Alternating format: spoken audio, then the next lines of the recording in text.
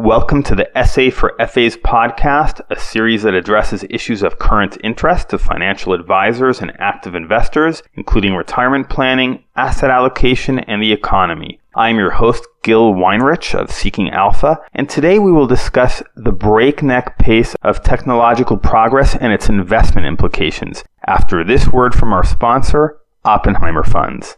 There are big investment opportunities beyond our borders.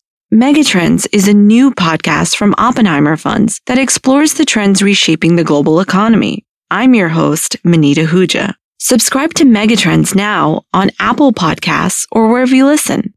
I admit that I am not among those fascinated with technology. I am a late adopter with everything, that is, if I adopt at all. But even my eyebrows have started to raise at some recent trends, particularly the notion that we're now 5 years away from flying cars. It's not because as a TV-watching kid I met George Jetson and his boy Elroy that these stories resonate with me. Rather, the matter seems plausible to me because Intel paid the not small sum of $15.3 billion 2 years ago for Israeli autonomous vehicle company Mobileye, and now the head of its drone unit, Anil Nanduri, forecasts flying cars in 5 years and a scaled-up fleet of air taxis in 10. Quote, "It's our job to make it happen," he tells CNET in an interview published Sunday. You can read the interview yourself for the details, but my interest is in noting the investment implications of technological change. And my first point is that these changes come fast and furiously and disruptively. As a veteran journalist, I can tell you I was at ground zero as the internet ravished traditional publishing.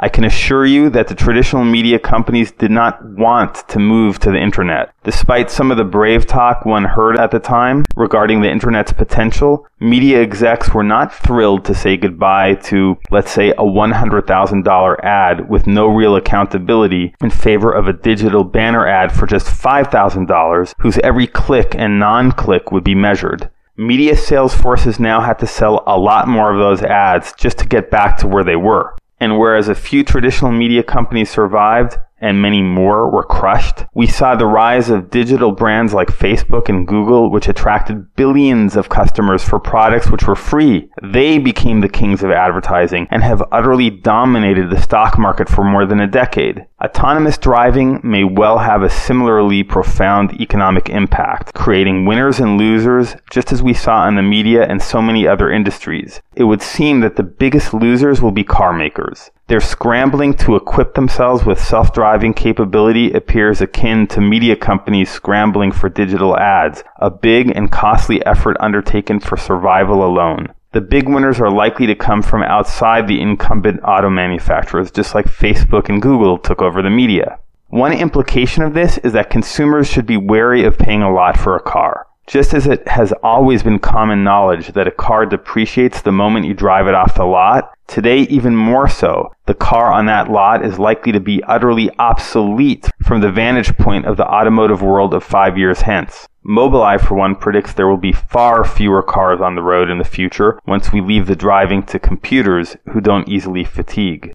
Just as the existence of cars made suburbs possible, it could well be that the quicker and more efficient transportation of the future will facilitate people's living wherever they want to, which may bring down the cost of urban real estate. Fewer accidents should change the economics of insurance companies dependent on policy premiums, and fewer or zero traffic violations will hit the revenues of local governments dependent on police tickets. Energy companies are apt to see reduced demand for fuel with fewer cars on the roads, and folks joining the labor market would probably do well to steer clear of driving jobs ripe for robotic replacement. This is the shape of things to come, according to self-driving visionaries. How exactly it will happen and when remains unclear. That means investors, as always, have the choice of trying to anticipate tomorrow's winners while avoiding stocks of companies most apt to get hurt by the changes, or to take an indexing approach that may not capture as much gain but is more apt to avoid getting caught with the wrong allocation. While flying or self-driving cars may sound fantastic to some, in truth, there really is no fundamental change. We already travel on roads and in the sky, and the change in methods that is coming upon us is as old as humanity. We used to write letters, and today we send text messages. In that sense, there's nothing new about innovation. Thanks for listening. You can contact me at gil@seekingalpha.com if you have feedback or requests, and make sure to subscribe wherever you get podcasts. This is Seeking Alpha's Gil Weinrich, and our podcast was sponsored by Oppenheimer Funds. There are big investment opportunities beyond our borders. Megatrends is a new podcast from Oppenheimer Funds that explores the trends reshaping the global economy. I'm your host, Manita Huja. Subscribe to Megatrends now on Apple Podcasts or wherever you listen.